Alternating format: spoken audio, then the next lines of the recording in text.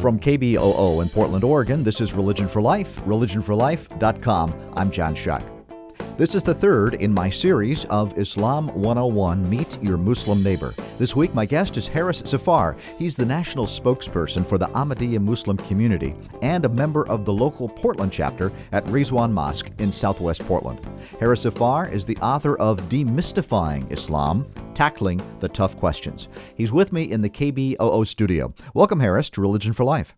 Thank you, John. Really great to be here. Tell me about your role with the Ahmadiyya Muslim community. Yes. First, the Ahmadiyya Muslim community is the oldest and largest Muslim organization in the United States. We have 70 chapters around the country, established in 1920, and with our headquarters actually in Silver Spring, Maryland. And so I'm a member of the Portland chapter, which is one of the smaller chapters around the country, but I serve as national spokesperson for the Ahmadiyya Muslim community. So in that capacity as national spokesperson, I have the opportunity or the burden, perhaps, to do things like this, to come on local, regional, national media to answer questions about Muslims and Islam, and even give lectures in different universities around the country. And then, as a result, I penned my first book last year, which was published, called Demystifying Islam. And so yes, my role is really to present the views of the community and really provide a Muslim perspective on a variety of different issues. How did you come to write this book, Demystifying Islam, Tackling the Tough Questions? Well, truly speaking, it was a culmination of about 18 to 20 years of concerted study in Islam, as well as a lot of the writings I had done and debates I had gotten into with Muslims and non-Muslims. And so it was my attempt to address what I consider to be the hot button issues. And I reached out to many non-Muslim friends, including a lot of my evangelical friends, to say, hey, just to be honest, what are the areas of Islam that cause most confusion or even concern in your minds? Mm-hmm. And all of the ones that I saw were a pattern. I, chapter by chapter, tried to demystify those and remove those shrouds of confusion. And so that's what this was for us, for my fellow Americans and for even Muslim Americans, to see how do we understand these different controversial issues. You know, for most non-Muslim Americans, their first interaction with Islam and with Muslims was 9/11. Mm-hmm. Certainly not a good introduction. So now we're 14 years later. In your experience, has progress been made for non-Muslim Americans and Muslim Americans in their relations? I do believe good progress has been made. I do think that there is great room for improvement as well. Uh-huh. There still seems to be persisting concerns within large parts of the American population about Islam. All the recent poll data still shows these persisting issues, concerns about either the Muslim roles or Islamic views on things such as human rights, free speech, Sharia law, the caliphate. And so it still seems like there have been a lot of Americans who have taken the effort to understand Islam or at least speak to their Muslim neighbors, like you had mentioned. But the fact that there is the polls, for example, was it 2013 or 14, that Pew Research came out with a poll that said that 60% of Americans have never met a Muslim. They don't know any Muslim in their life. And so that's a matter of great concern. And so that's why these things are great, is to be able to spur that conversation. So that would probably be the one factor that would help relations and decrease Islamophobia, would be personal interactions. Absolutely. I mean, it's really easy to fear and mistrust someone that you don't know and you don't have any interaction with. And I think our human history, our American history shows that. Look what happened to the Japanese in this country, how they were treated as the neighbor not to be trusted. Where are their loyalties? Look what happened to the Jews in this country, the Black Americans in this country. And we had to apologize for all of those once we realized who they were. Mm-hmm. And so it's the same thing. Just be able to understand, listen to a Muslim, him or herself, to understand what really drives them and what their faith really means. In your book, Demystifying Islam, you look at a number of different areas: Islam and violence, Islam and women, kind of the basics of understanding Islam, what the terms are, right. Jihad. Let's go with jihad for a second. That's we see in the media all the time Islamic jihadists. And I know, and so the image that comes right to mind is this angry, violent Arab Muslim ready to attack people. Right. So is the fault the media in some degree? Because obviously jihad has a far deeper meaning than that. Right. I think the blame really is shared. Okay. I mean, we can't, as Muslims, we can't bury our head in the sand and just say it's just the media. I mean, there are, quite frankly, idiots out there who proclaim to be Muslims, who have acted and done some really nefarious things. They've done bad things, and when bad people do bad things, we have to call them out. So, yes, there are Muslim clerics out there that talk about killing the Jews, fighting the West, killing and destroying. But they are in small minority, and that's the role that the media has to play, is amplifying the voice of the small minority lunatics, and then largely, not entirely, but largely ignoring the voice of the majority of Muslims who are calling for peace and reconciliation and talking about what their faith actually means to them. What does it actually drive them to do? And it's not to kill and destroy.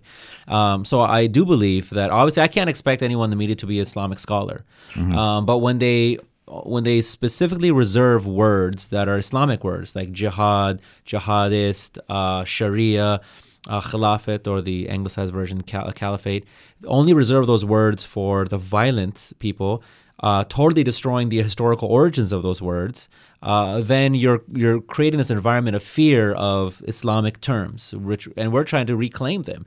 Jihad, as you mentioned, is simply an Arabic term which talks about to struggle for something. It could be for anything. When I get out of bed in the morning, that's a jihad, just to get out of bed. And what I'm doing right now by speaking with you and your listeners, this is my jihad. This is a struggle to clarify what Islam truly teaches. And so we have to understand what do these terms really mean, and it's nothing to be afraid of, but we're standing with our Americans against those violent lunatics. Is there something within Islam in which jihad, they're drawing from a tradition for violence? Yes. So in Islam, there's three types of jihad that are mentioned. I'll spare you the Arabic terms. The one is called the greatest jihad, and that's the internal struggle to purify yourself for all indecencies and malices that we all have, whether we lie, we cheat, we curse, whatever it is. Then there's the great jihad, not the greatest, but the great jihad, which is this.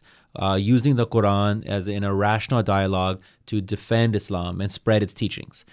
And then there is something that the Prophet called the lesser jihad. And that is defined as a physical struggle, an armed conflict, in order to defend people's right and freedom of conscience and religion.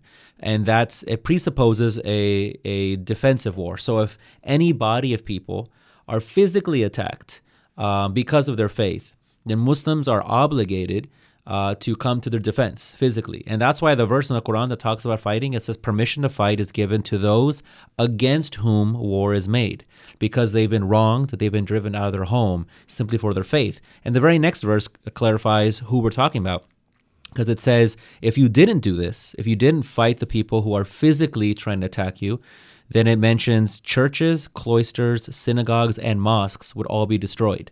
So it clarifies that the only permission given in Islam to fight is to protect churches, protect mosques, protect synagogues from being destroyed at the hands of terrorists. How do terrorists then justify theologically an offensive jihad? What we see is a lot of these radical clerics, what they'll say is, yes, we are being attacked. When the U.S. Attacks Afghanistan, or when they came into Iraq, or the different things we've done around the world, that they're not doing it for political reasons. We are being physically attacked for our religion, so we have to respond. So they are able to leverage that, twist its meaning, and even talk about a proactive war, even though the Prophet Muhammad had said that a Muslim can never strike the first blow. It's only in response, and that too to reinstill order in the land. And they're ignoring all the other verses that say, do not create disorder in the land. That's repeated at least a half a dozen to a dozen times in the Quran. And so those verses are ignored, but they leverage the ones that talk about what to do in a state of war and what justifies war, and obviously they twist it for their own narrative. I wonder if I keep thinking there's a parallel with the just war tradition within Christianity. There is similar kinds of things. You only do it in defense. You only do it if it's the last possibility. Right. And yet throughout history, every war has been justified by the just war theory. Right. And that's exactly the point, is that this is not a religious problem. And I mean, I've seen some people say that, well, it's if we didn't have religion, this would never happen. But that's simply not the case. This is a human problem, and humans will grasp for anything to justify what they want to do. I mean, look at the Oregon shooter here. He was a raging anti-religionist, anti-theist, and so and look what he did in the community college. So I think the point is that there are weak-minded humans that'll grasp at anything to divide and conquer. We've used religion historically, politics, national identity, gender identity, ethnic identity, all to separate and attack people. And so the problem is not religion. If anything, I think the solution is to unite under this concept of one God. Harris Zafar, my guest on Religion for Life. He is the spokesperson for the Ahmadiyya Muslim community and author of Demystifying Islam, Tackling the Tough Questions. One thing I learned from your book was the wide variety of Muslims in the world, right, and the small percentage that are of Arab ethnicity. That's right. Yes, people are often surprised to hear that the estimates say about 15% of the Muslim world, 15, is of Arab descent. So it's not an Arab religion. There's a rich diversity, both from a theological standpoint, an ethnic standpoint, nationality. People have heard the terms Sunni and Shia. Mm-hmm. Those are very broad terms, much akin to Catholic and Protestant. They're not individual congregations or denominations. Within each of those umbrellas, there are many branches and subdivisions, and so it's important to understand just how diverse the Muslim world is. And so when someone says, "What's the Muslim view on X?" Yeah. Well, you can't say that, right? There is no one monolithic view, because there's estimated to be anywhere between 70 to 100 different denominations or sects of Muslims in the world. So can you give us just a brief general family tree and perhaps how your group, the Ahmadiyya Muslim community, fits into it? Absolutely. So the vast majority of Muslims around the world are in the Sunni side of the divide. Mm-hmm. It was a historical divide about leadership after the Prophet Muhammad's demise that split the hitherto united community into Sunni and Shia. About 85% of the Muslim world is within the Sunni side and about 15% in the Shia side. The Ahmadiyya Muslim community in this split is on the Sunni side of the divide. But what makes us a bit unique is that all Muslims, it's a theological divide. So all Muslims are waiting for this second coming of a Messiah that the Prophet Muhammad had spoken about. I know the Christians are waiting for the second coming of Jesus. Jews are still waiting for the first coming of the Messiah. But Muslims are all waiting for a return of a Messiah, as well as a return of someone called the Imam Mahdi, this rightly guided leader that would come and usher in this renaissance of Islam. And whereas all Muslims are still waiting for this individual, this Messiah, this Imam Mahdi to come, the Ahmadiyya Muslim community believes that occurred in the late 1800s in the person of Mirza Ghulam Ahmed of Qadian, India, who came with a claim that he is a metaphorical second coming of Jesus of Nazareth, and that divine guide that was foretold by the Prophet Muhammad, who would come to finally reunite mankind. Because the Quran says, the God says in the Quran that he created mankind as one, but then they differed amongst themselves. And then in the latter days, this person would come to finally reunite and get rid of all these differences and unite them not by force, but under this banner of peace and the oneness of God. So we accepted this man's claim 127 years ago now, claiming to be that Messiah that was awaited. What did he do to deserve that recognition? Several things. And so first, there are scriptural prophecies as well as prophecies made by the Prophet Muhammad about who this person will be and how do you know that they'll be true. Mm-hmm. And some you just can't manipulate. For example, the Prophet had said that you'll know when it's the real Messiah, because there'll be a lot of false claimants to being the Messiah. You'll know it's a real one when his claim will be followed by a solar and lunar eclipse in the same month, and that too during the month of Ramadan, the month that we do fasting. And that has occurred in history, but never after the claim of anyone to be that Messiah. When Mirza Ghulam Ahmed had made the claim, that was followed by exactly on the specific days that the Prophet Muhammad had foretold that would happen. It happened. Now, there are other things that happen. There are two other things I would say. One is there are other prophecies about war and how Muslim leadership will be the worst people in the world at the time when the Messiah will have emerged. but also what his mission will be. The fact that he will bring people back to the original teachings of Islam, bring them back to God. He will speak out and condemn acts of terrorism and violence, people who are perverting the teachings of Islam. And Mirza Ghulam Ahmad did that. He came saying that the jihad of the sword is dead. He said, we no longer live in a day. And he said this before it was politically correct to say it, right? This was 127 years ago. He said that we live in a day where we're no longer physically attacked for our religion. So he said the jihad of the sword is dead. But now he had called us to what he called jihad bil qalam, which is the jihad of the pen. He said that's the pen is being wielded against Islam these days, and that's the only weapon we can wield in its defense. And to that end, he penned over 80 books, over 100,000 letters, engaged in scores of public debates, all in this rigorous defense of Islam that even unsettled conventional Muslim thinking at that time. And so that carries on, for example, in the work that you do, and perhaps your whole community does, is to use words to communicate your views. Absolutely, it's part and parcel. It's in our DNA. It's who we are to use our voice and to use dialogue and discourse to defend Islam. I notice your website is Muslims for Peace. That's right, MuslimsForPeace.org. How did you happen to come up with that? Is that your own community, or is that the whole community?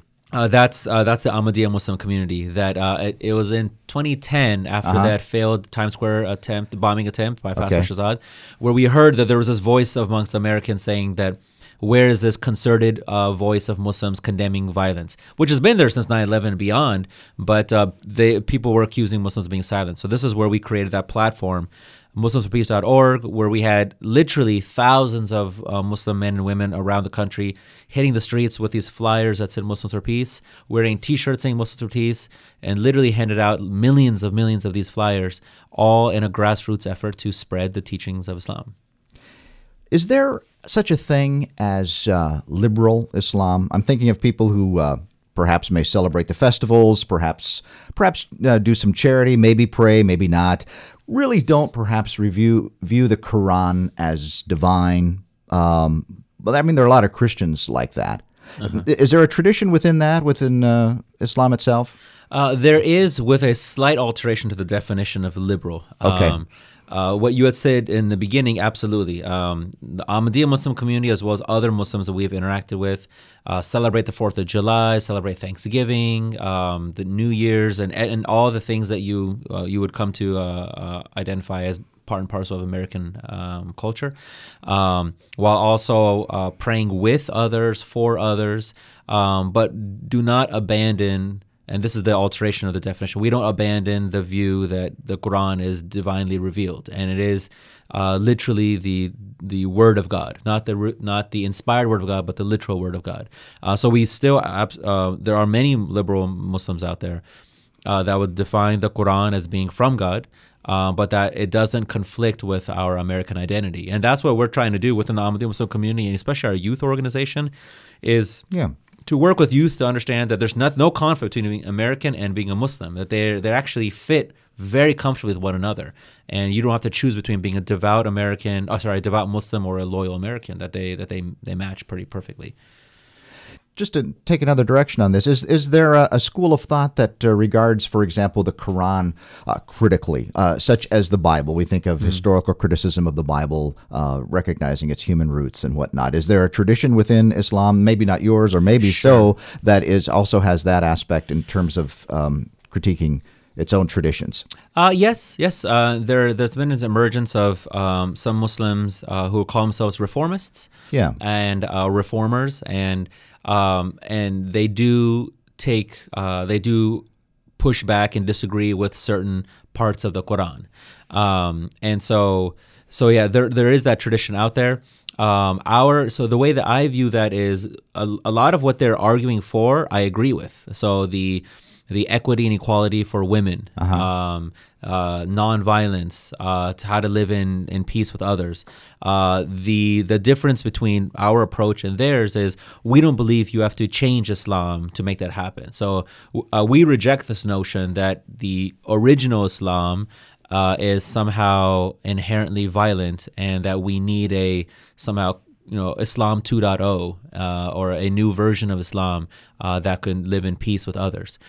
We truly believe that as people, as devout Muslims who follow the scholarship of the Prophet Muhammad, that is what Islam is. So it's we understand that when in the Quran God says that this is from Him, this is His words, and He even has a verse in there saying this is a perfect book, that we don't disagree then. So when God says this is a perfect book, and it's your job to understand that there's some verses that are very clear in meaning, but some that are open to interpretation. And even says that there are some who will, because of their perversion of their heart, will pervert the verses of the Quran. But the job is to bring them back to the original teachings. And so I believe that the liberties that we all champion, the freedoms and the human rights, they're all actually sanctified in the Quran. But yeah, there is this disagreement where some people believe you have to change the Quran to live in peace, whereas we're saying that we want to live in the same peace, but you can do so by following the actual teachings of the Quran. If you're just joining us on Religion for Life, my guest is Haris Zafar. He's the spokesperson for the Ahmadiyya Muslim community and the author of Demystifying Islam, Tackling the Tough Questions. I want to take a second and go with this Islamic State organization that's been certainly in the news. And how did that fit into the Islamic family tree, if it does?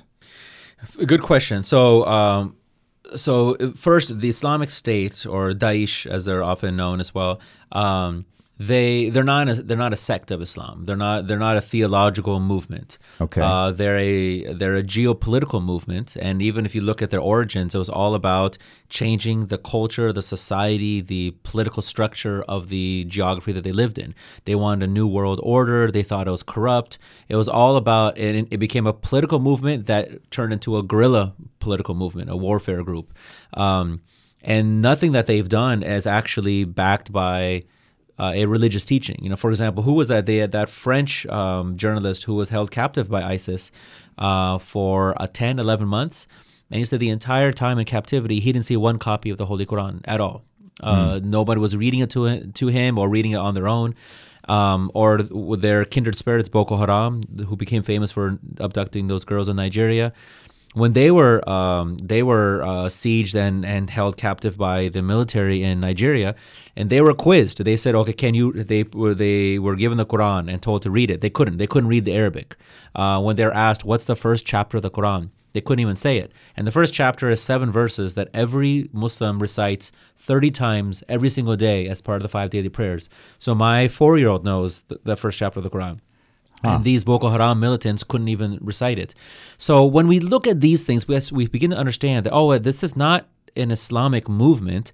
They have slapped on a religious moniker in order to amplify their recruitment efforts. So it's really, that's a role religion does play, is to beautify an otherwise ugly ideology that's all on destruction, chaos, murder, terrorism, all things explicitly forbidden in Islam. But once they apply a religious moniker and say there's a greater to life purpose than this and you'll be rewarded in heaven, that's how they can dupe some naive and ignorant people into joining. Yeah, and they're violent against everyone. Yes. The Shia or all the different groups. They want to kill everybody. That's right. You're absolutely right. Even I don't think it's ever appropriate to compare the value of one life to another.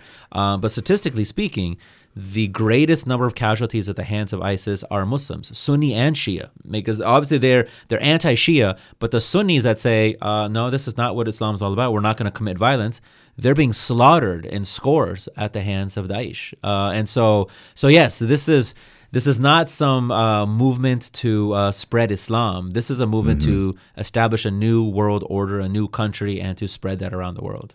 We're in the midst of a presidential election. The candidates seem to be stumbling over each other about how tough they are. One wants to carpet bomb, I don't know what, the entire Middle East, I guess.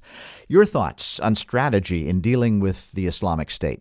Well, first, I don't think he even knows what carpet bomb means, just because the way he's been using that.